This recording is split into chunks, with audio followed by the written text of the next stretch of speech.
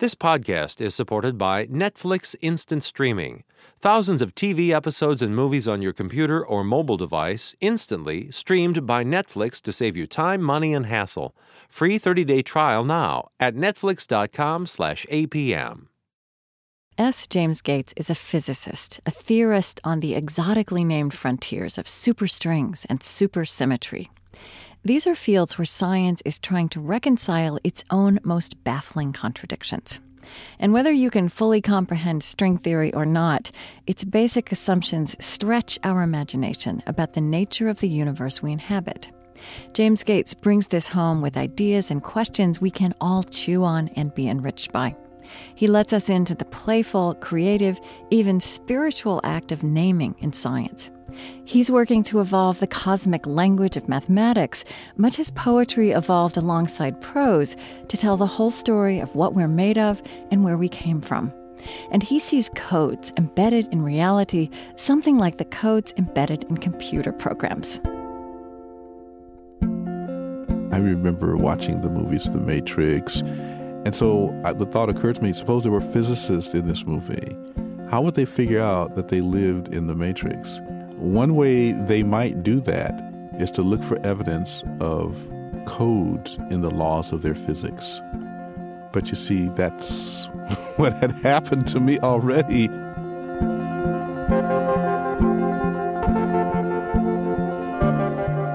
Uncovering the codes for reality. I'm Krista Tippett. This is On Being from APM, American Public Media.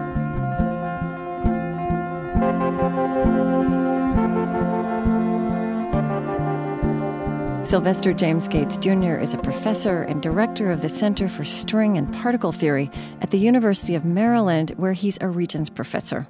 He's also a member of the National Academy of Sciences. I interviewed him in 2012. I also spoke with him once before, years ago, for a program on Einstein's ethics. We talked then about the inspiration James Gates drew from Einstein's little-remembered passion for racial equality. James Gates spent part of his own childhood attending segregated schools, but he went on to become the first African American to hold an endowed chair in physics at a major U.S. research university.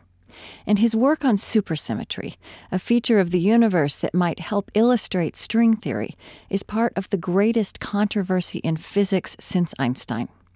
How to explain the fact that the universe seems to follow different rules at its highest levels and its smallest levels.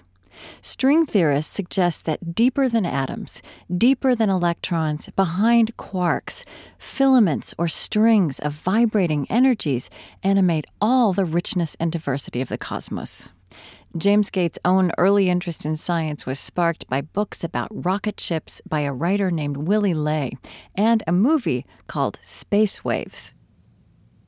Isn't it interesting that space is the word we use? It doesn't even begin to convey what you know about what we call space now.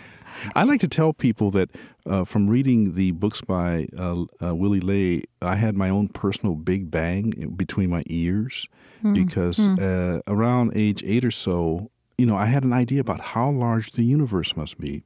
And it didn't come from any great deep insight. The point was that as an 8-year-old child, I saw these tiny dots of light in the sky.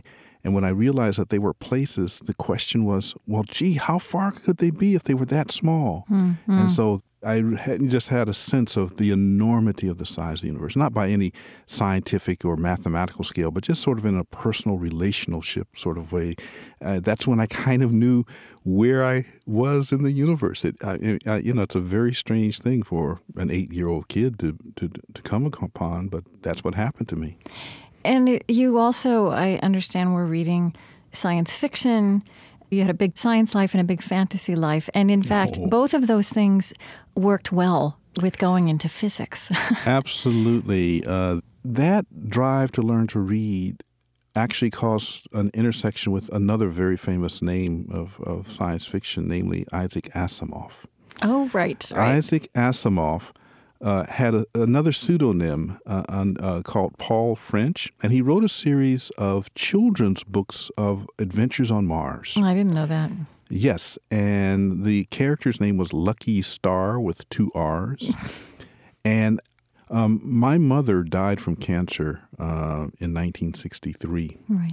And one of the ways that I avoided having to deal with that horribly painful situation was to escape into the world of science fiction and fantasy. And so that was a very powerful force impelling me to exercise my imagination. Then on top of that, we have kind of what I call a math bug in our family. My grandfather could neither read nor write, but he could do simple arithmetic. And my dad never finished high school, but he was clearly interested in mathematics. I remember watching him studying trigonometry and even some calculus as he was a soldier, and particularly when he was working with artillery in the U.S. Army. Oh. So I wonder, is it right that you wrote the first ever doctoral dissertation at MIT on supersymmetry? That is absolutely true. I can't say it's the first in the world because it probably wasn't. There's no kind of official registry of these things. Right. I mean, but it was pretty new when you were writing about it. Absolutely. And I was just totally blown away by the idea that I was alive at a time when there were these mathematical equations that said there were more forms of matter and energy than anyone had ever imagined before. I just couldn't believe I could get so lucky. So I'm going to risk asking some really silly questions, but I'm suspecting there are no I'm not the silly only. questions. Well, okay, all right. But so one thing I do understand is that symmetry is a quality that's found in nature, kind of lavishly. Absolutely. Right? And so is this kind of a magnified, expanded manifestation of that? Yes. Let me talk about symmetry for a second because it turns out that we humans are exquisitely wired for symmetry. The symmetry of the face is apparently something we are perhaps even genetically coded to look for in faces. It shows up in strange places in our art and in our music. It's like I said, it's almost in flowers, right? And I mean, in the design that you could say. And it's then all through nature, you're right. And then perhaps our human affinity for this is a reflection of what nature does, because nature uses symmetry in enormous numbers of places for the shape of a flower, a snowflake, any place where we humans look out and we find something beautiful. If you analyze it long enough, you'll probably figure out that we're looking at a symmetric image. But then nature turns around and pulls a trick on us, because if the world were perfectly symmetrical, we could not exist. And so nature in the end breaks symmetries, and it turns out that it's by the breaking of those symmetries that the laws apparently of nature that allow human beings to exist occur in the way that they do. This may be a stretch to go here, but when you were a young physicist, physics had made incredible foundational breakthroughs in the early part of the 20th century. And then those breakthroughs enabled other breakthroughs, which led to, you could say it, an incredible lack of symmetry in terms of the understanding of the universe, right? That there were That's fundamentally... a good way. Is it? Krista, are you sure you're not a scientist? I'm doing my best. So there were fundamentally competing, unacceptably irreconcilable understandings of gravity. Oh, yes.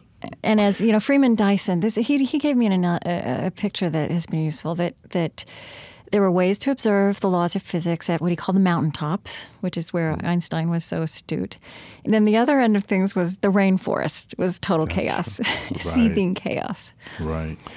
And yes, you're exactly right. That's a great analogy and a way to think about physics. When I was a young theoretical physicist, I wanted to do something I think a lot of us want to do. I wanted to find a beautiful mathematical piece of magic that was also an accurate description of something in nature. That desire drives us. And so when I began to understand the kind of mathematics that Einstein established, the mountaintop mathematics, let's call it, and also the mathematics of people like Schrodinger and Heisenberg and Bohr, which we can call the rainforest mathematics, I was, in fact, particularly struck by how very different they were. When I was in the rainforest mathematics, I even had a waking daydream about the equations I was studying called Schrodinger's equation. Right. And so this dichotomy struck me in my second year of college, like, wow, can it really be so very different? And string theory is an approach to reconciling those things, right? Absolutely. Is that the right word, reconciling? No, that's a great word to use because one of the interesting things about symmetry is that even though we get to these places where things look different, sort of deep underlying that, we have kind of an intuition that it's got to be simpler than that. Okay. And then if you think about, say, the mountaintops where everything is orderly and the rainforest where everything's chaotic, the quantum and the higher levels of physics, is the idea that this string, it's one entity, but that depending on what forces are playing on it at different ends, it may look wildly different or sound wildly different? Depending on, in fact, it works like a real string. Depending on how it vibrates, determines what kind of force you think you saw. Okay. So it can vibrate one way, and you'll say, well, that's an electron. Let's say that's a C note. Okay. If it vibrates a different way, you say, no, that's a photon. Let's call that the F note. And so all the various ways in which the string vibrates are, from our perspective, we would identify as different particles. Okay. That means that our view of the universe is very different. One of the things I like to tell people is, with string theory, we have a view of the universe where we become essential to its structure. That's not true for the equations beforehand. Okay.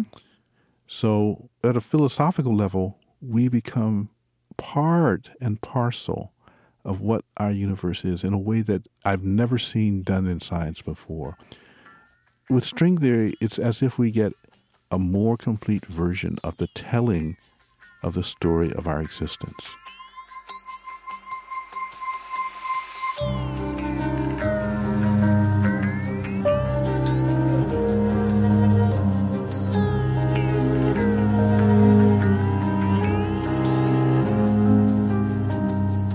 I'm Krista Tippett, and this is On Being, conversation about meaning, religion, ethics, and ideas. Today, uncovering the codes for reality with string theorist S. James Gates.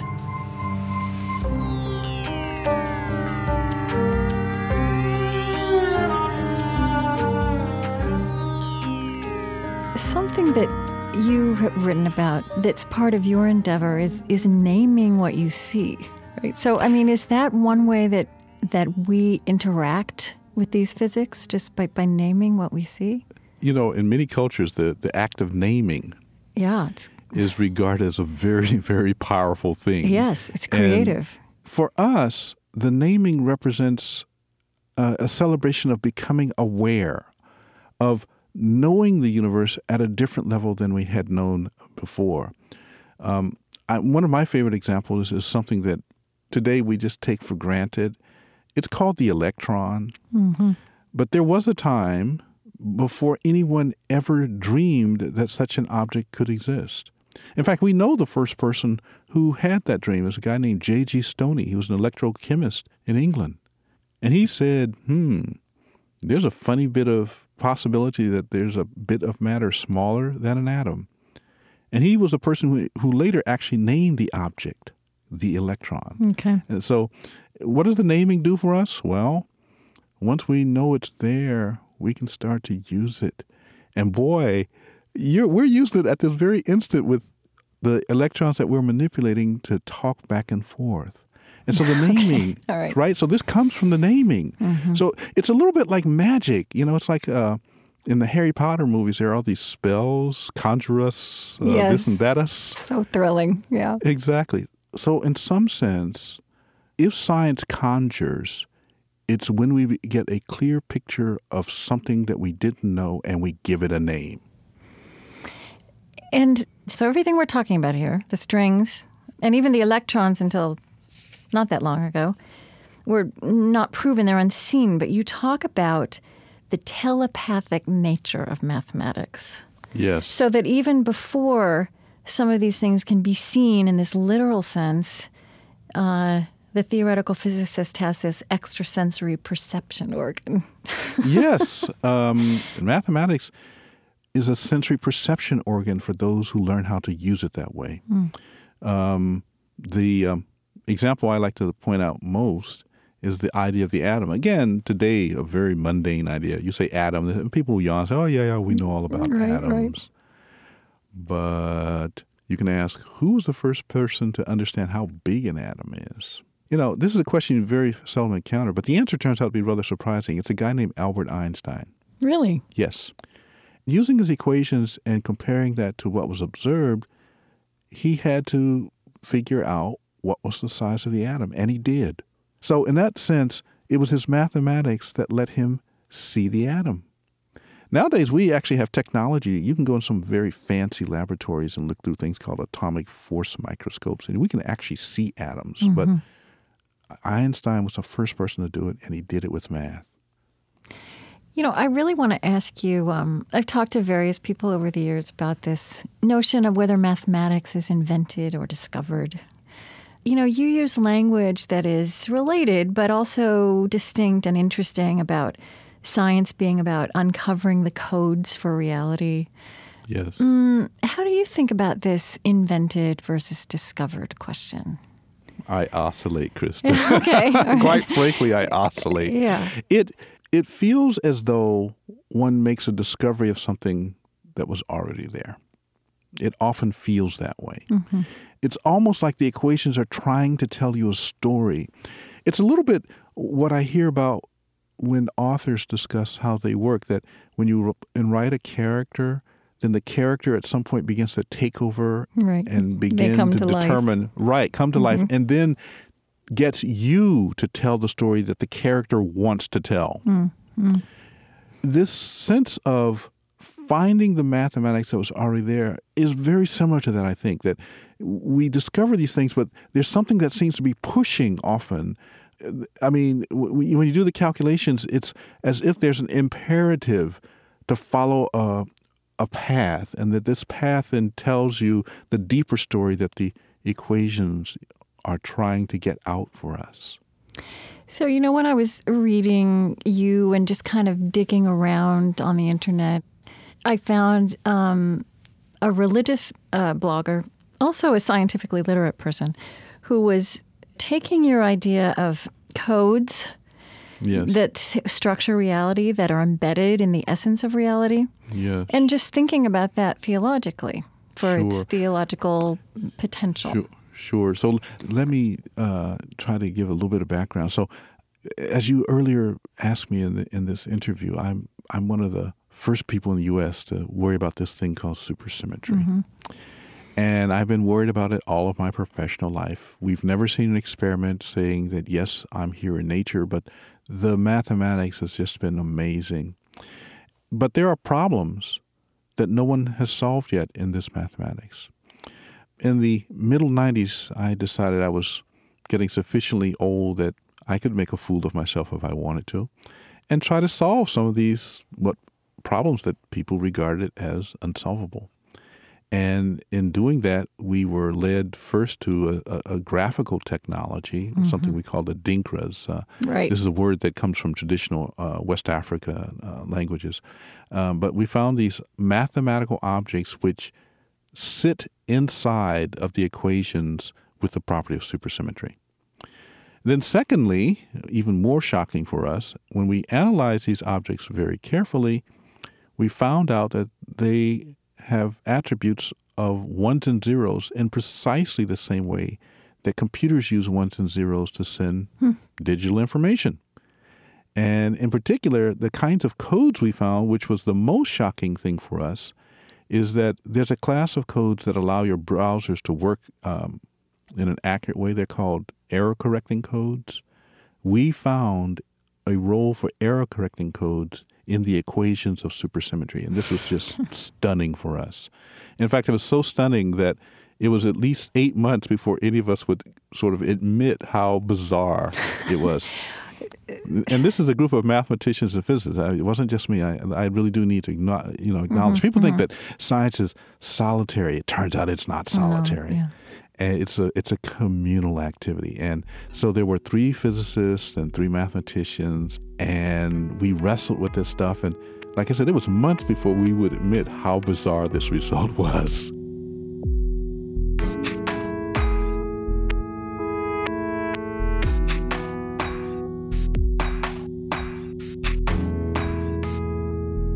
was it for you that was so bizarre that you hadn't expected to see, that overturned what you went into it with? Well, because I was just trying to solve, like always, I'm just trying to solve an equation. Okay. But to find the kinds of things that are in the same classes of strings of ones and zeros that are also allowing browsers to work, I never imagined that was possible. In fact, there was this physicist named John Wheeler who maybe 20 or 30 years ago made the assertion that goes by an aphorism he invented. He said, "It from bit." It means everything. Bit means computer bits. Most of your listeners probably have never heard of John Wheeler, but he's also the man who invented the word black hole, and almost everybody knows that word. All right. So when he made this statement about the structure of the universe, that's the it, must somehow come about from information, those are the ones and zeros, I thought the guy was crazy.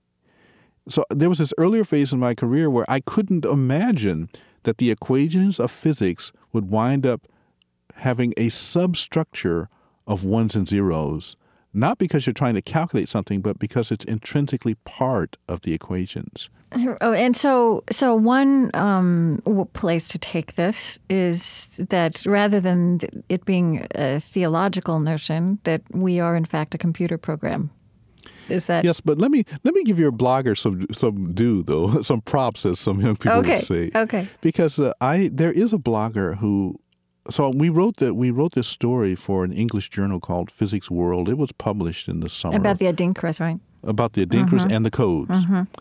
And this blogger, who to this day I don't know this young man, read the article, and he raised a question that if the equations of fundamental physics are based on information theory, essentially information theory is at the very center of string theory, how did it get there? And his implication is that indeed this is something for theologians to contemplate. So that was again for me a stunning assertion, and it still has yet to be fully studied. But it probably will not be studied by physicists. Right. But it couldn't be proven wrong any more than you could prove wrong that in fact we're not inside the matrix somehow, not really. Well, let's talk about the Matrix. Okay. Again, I'm a science fiction fan even to this day, and I remember watching the movies The Matrix.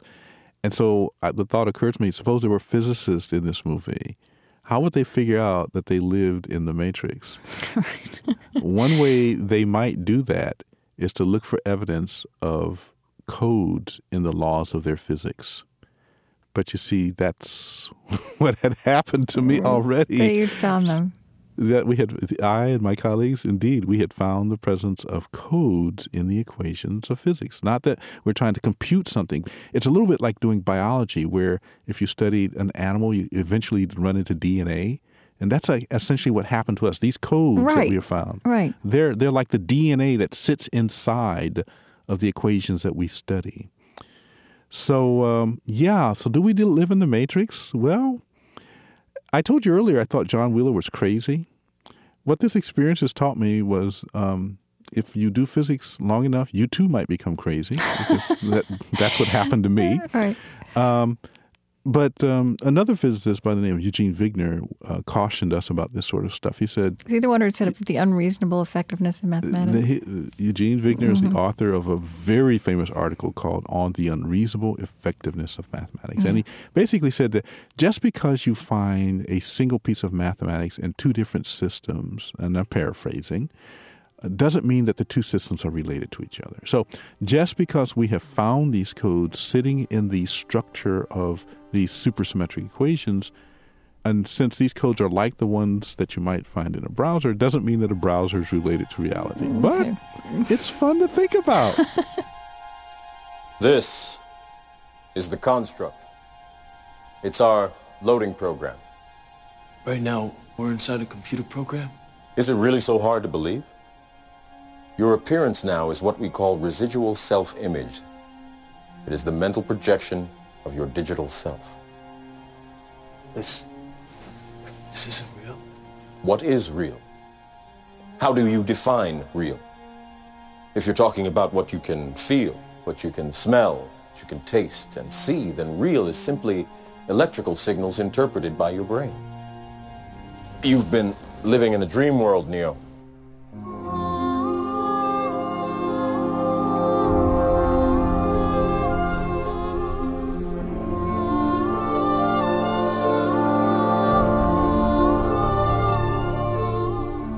In case you hadn't guessed, that was The Matrix, a movie I admit I also love.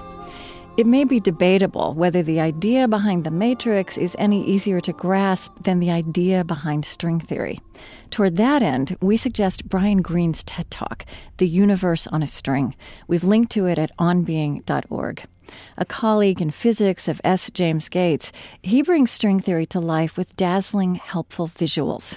He describes what scientists call strings as dancing filaments of energy. And you can also see some wonderful pictures of James Gates' adinkras at onbeing.org. While you're there, subscribe to our email newsletter. Each week, you get a link straight to our latest podcasts, invitations to live events, and a list of most popular blog posts. Click on the newsletter link at onbeing.org.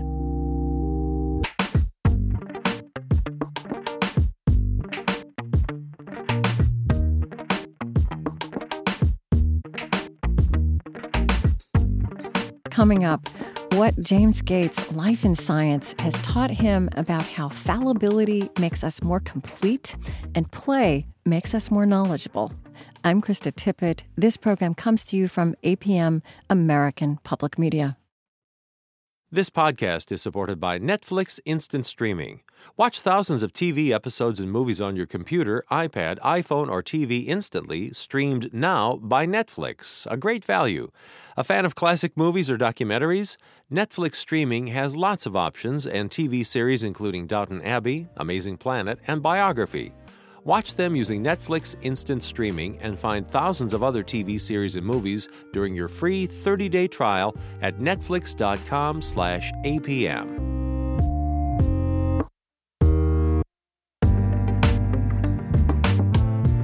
I'm Krista Tippett, and this is On Being.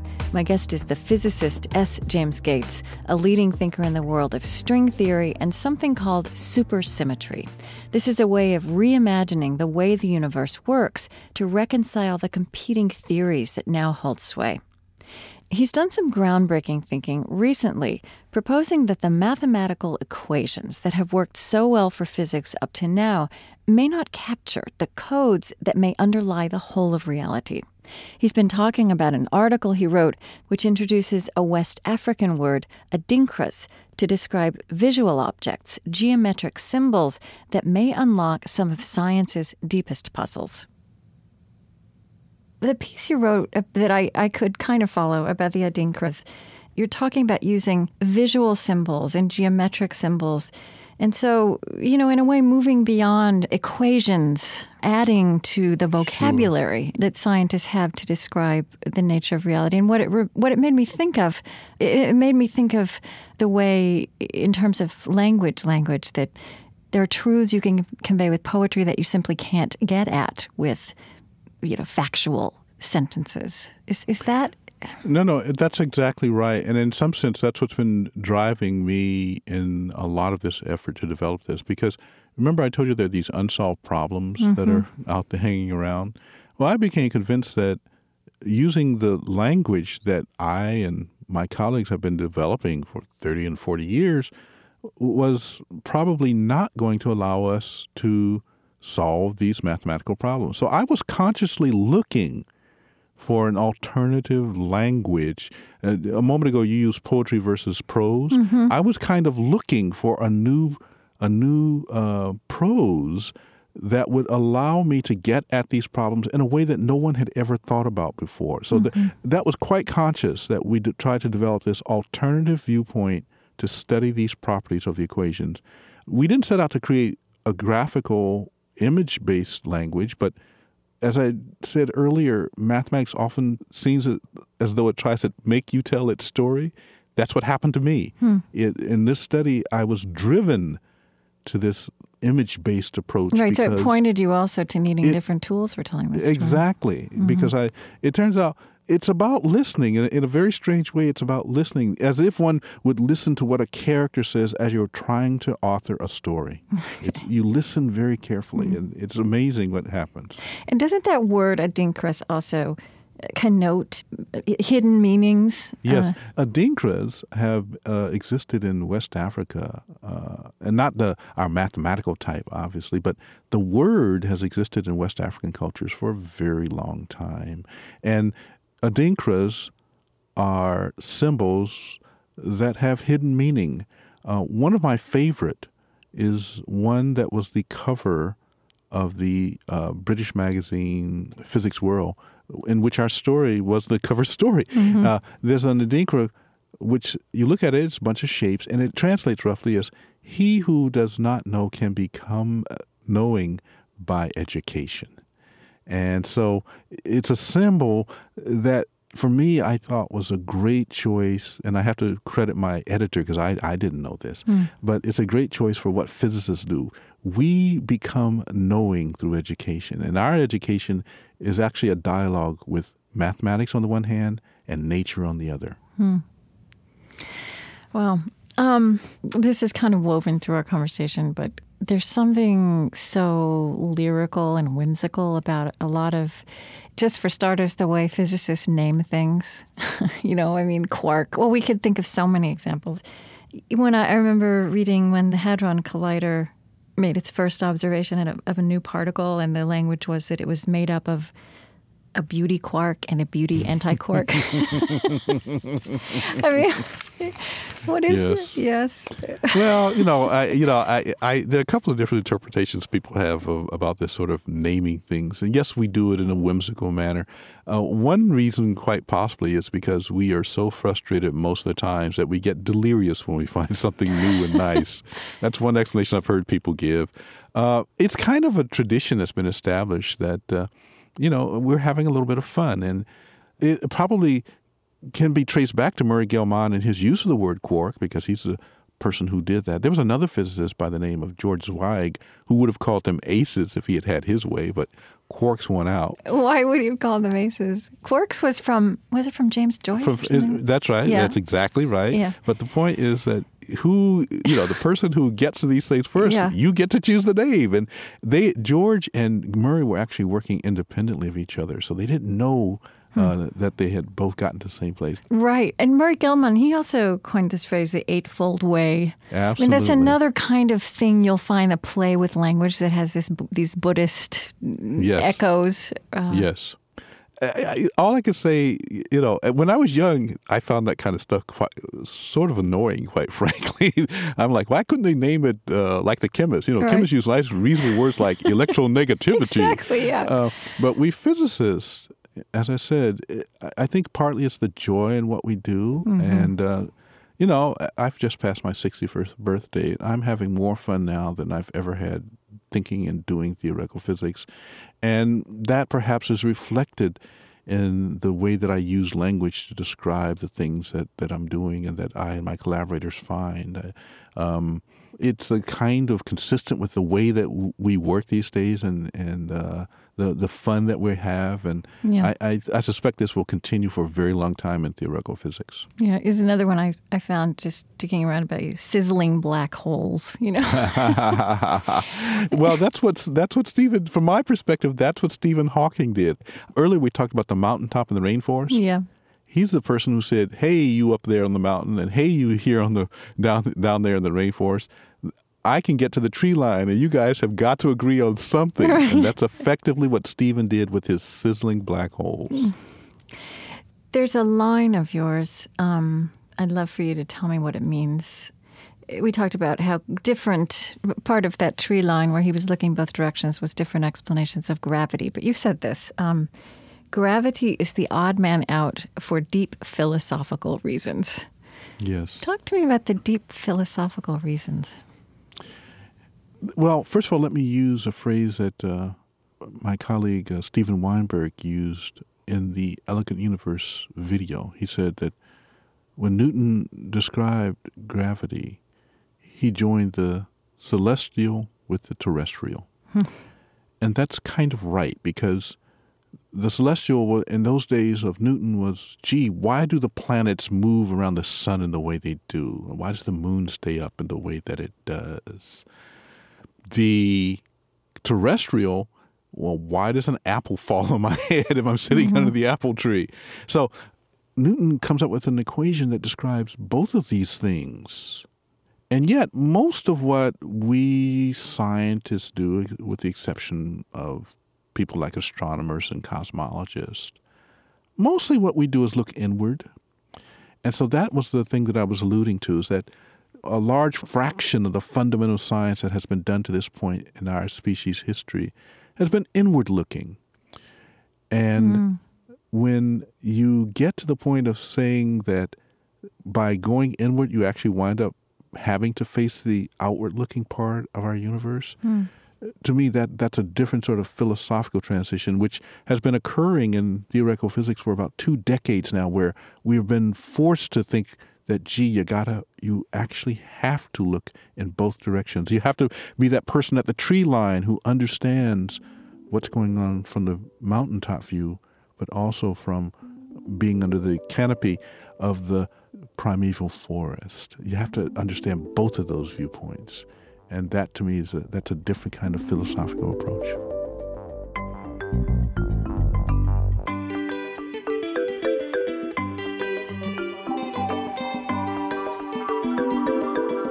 I'm Krista Tippett with On Being, conversation about meaning, religion, ethics, and ideas. Today, uncovering the codes for reality with string theorist James Gates.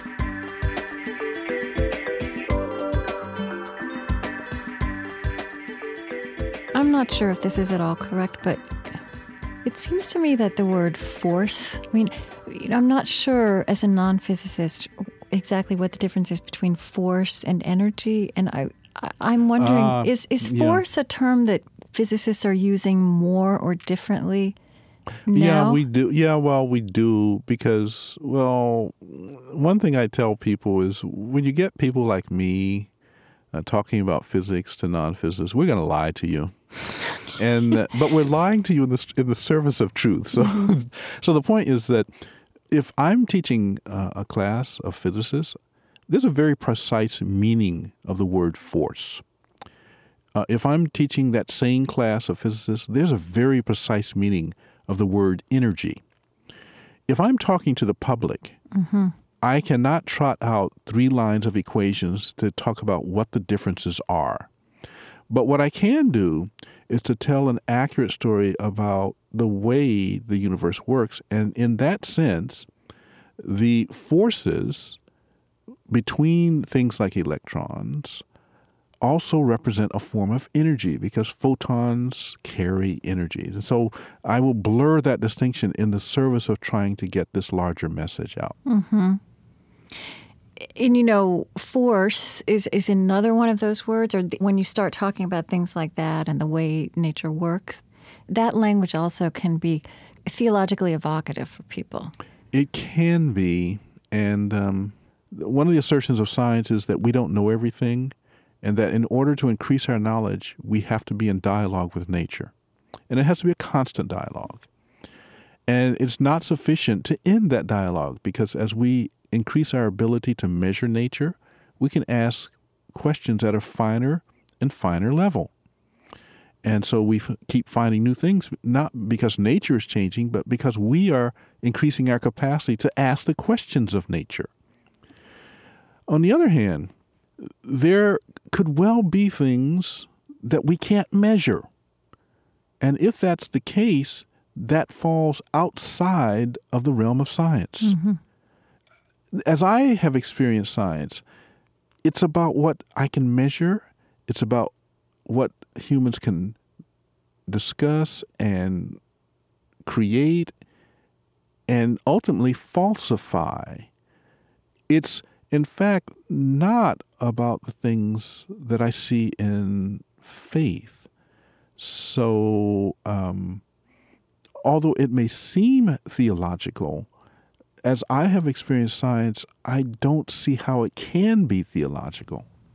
So, your science, the science you do, is not about human life. I mean, No. it's not explaining. Your science is not explaining what it means to be human biologically, right? But how does the science you do, the view you have of the universe, how would you think about how that then informs your sense of what it means to be human? Well, I think the deepest message I take from science is that as humans, we actually have to embrace our fallibility. We have to embrace what we are in terms of our ability to measure, our ability to know, and that by embracing embracing uncertainty, actually, because I think a major difference in the way that scientists view the universe and perhaps non-scientists is that science, in my experience, does not permit us the illusion of certainty. It does not allow us to say we can be certain. And that's one thing that causes very great difficulty in talking to the public. When you, as a scientist, when we talk to each other and someone says, "What do you know?" First of all, that the word know implies knowledge. Knowledge is a very finite thing. And when you ask a scientist about a measurement, we will tell you two things. We will tell you a number. That'll be something we have measured. And then we will tell you something called the range of uncertainty. Okay. And what that represents is how good we are at measuring it. And if in science, if you give the first number without the second, it's considered bad science. So we are forced by the structure of science to recognize human fallibility, human limits. And because I see in science a call for us to always be mindful of our limits, I don't then understand how science can actually be used to attack faith. Mm-hmm. Science is not equipped to do that. If it's something we can measure, sure, that's in the realm of science. But if you're talking about things that are outside the realm that I can measure, my feeling is that you if you're going to be honest with science, you have to be mute. Mm-hmm. And, if I think about what comes to me when I read you and talk to you and look at your work, and in terms of your humanity being informed by your science, I mean, I also think of things like just the joy you described a minute ago in doing this. And also and this is another way to talk about what you just said about fallibility, the huge perspective that you get. I mean, I watched a video of you just being interviewed informally at a gathering in Australia, I believe. Yes. Where somebody's talking to you about race. Yes. And I mean, it's one of the many credentials you have. One of the distinctions is, that you are, I believe, the first African American physicist to hold an endowed chair, and you went to segregated schools for a time in your childhood. But does this view of the universe you have now, what does it do with that kind of obsession that we have culturally? Mm. When I look at what science does for us, the fact that we can study our genomic structure, the DNA that's inside of each of our cells, and use that to reconstruct the human story of populating the planet, that to me is the kind of demonstration of what science does for us. In this part of the story, it tells us how the part of humanity that we normally call European, how they're related to the part of humanity that we call African, to the part of humanity we call Asian, and the various populations. It literally tells us a story that many religions have said for millennia, that all humans belong to a single family. And now science does it with a precision that none of them could. It can tell us how your cousin in northern France is related to a relative in Botswana, or how the native people of South America are related to the African peoples of, Somalia. This story has been revealed through the workings of science. And so by embracing our limits, by embracing our fallibility, we become more knowledgeable.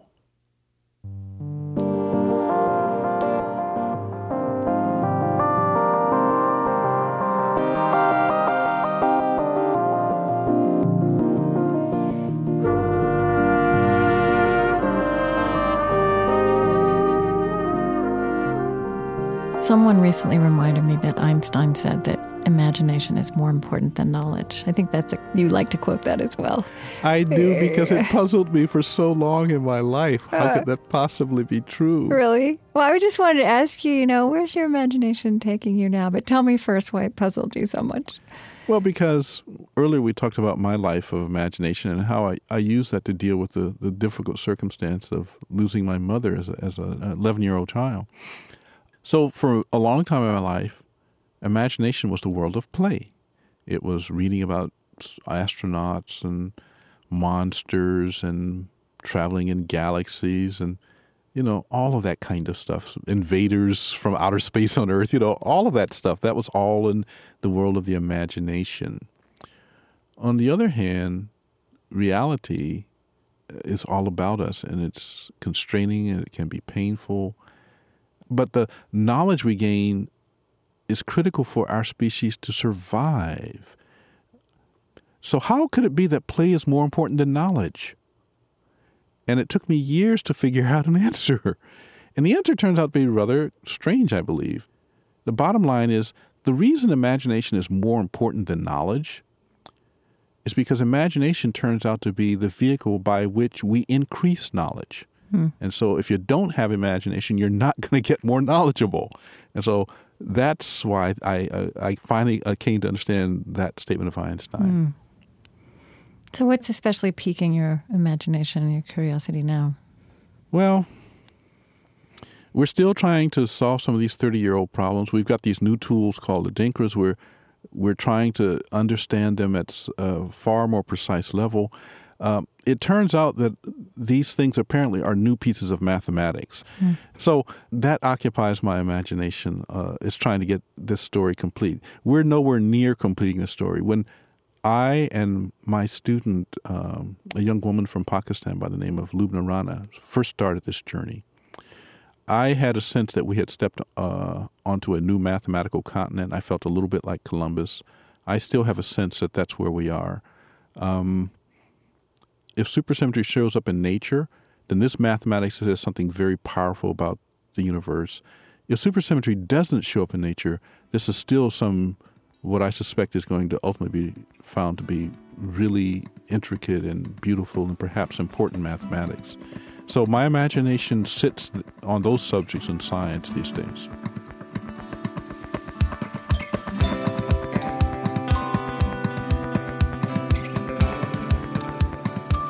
Sylvester James Gates Jr. is the Toll Professor of Physics and Director of the Center for String and Particle Theory at the University of Maryland in College Park.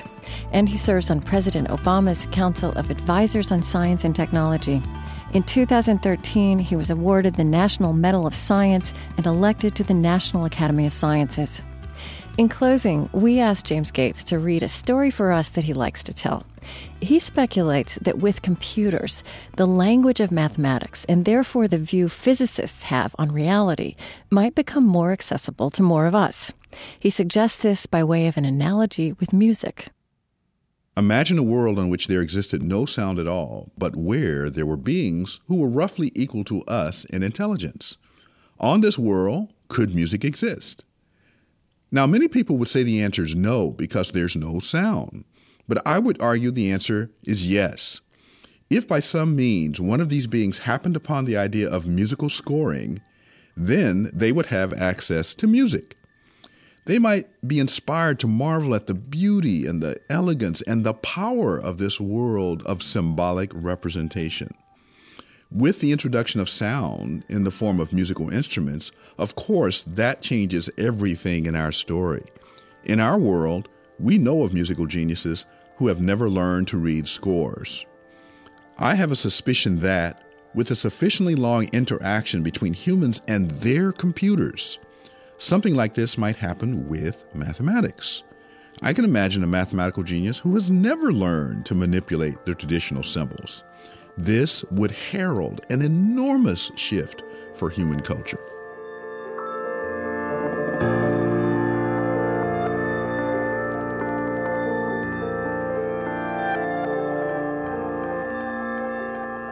To delve more deeply into James Gates' thinking, go to our website at onbeing.org.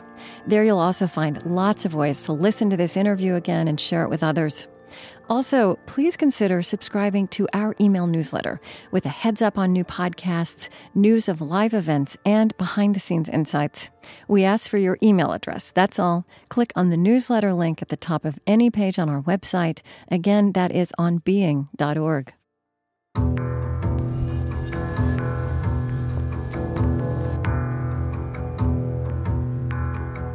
On Being, On Air and Online is produced by Chris Heagle. Stephanie Bell is our coordinating producer. Our senior producer is Dave McGuire. Trent Gillis is senior editor. And I'm Krista Tippett.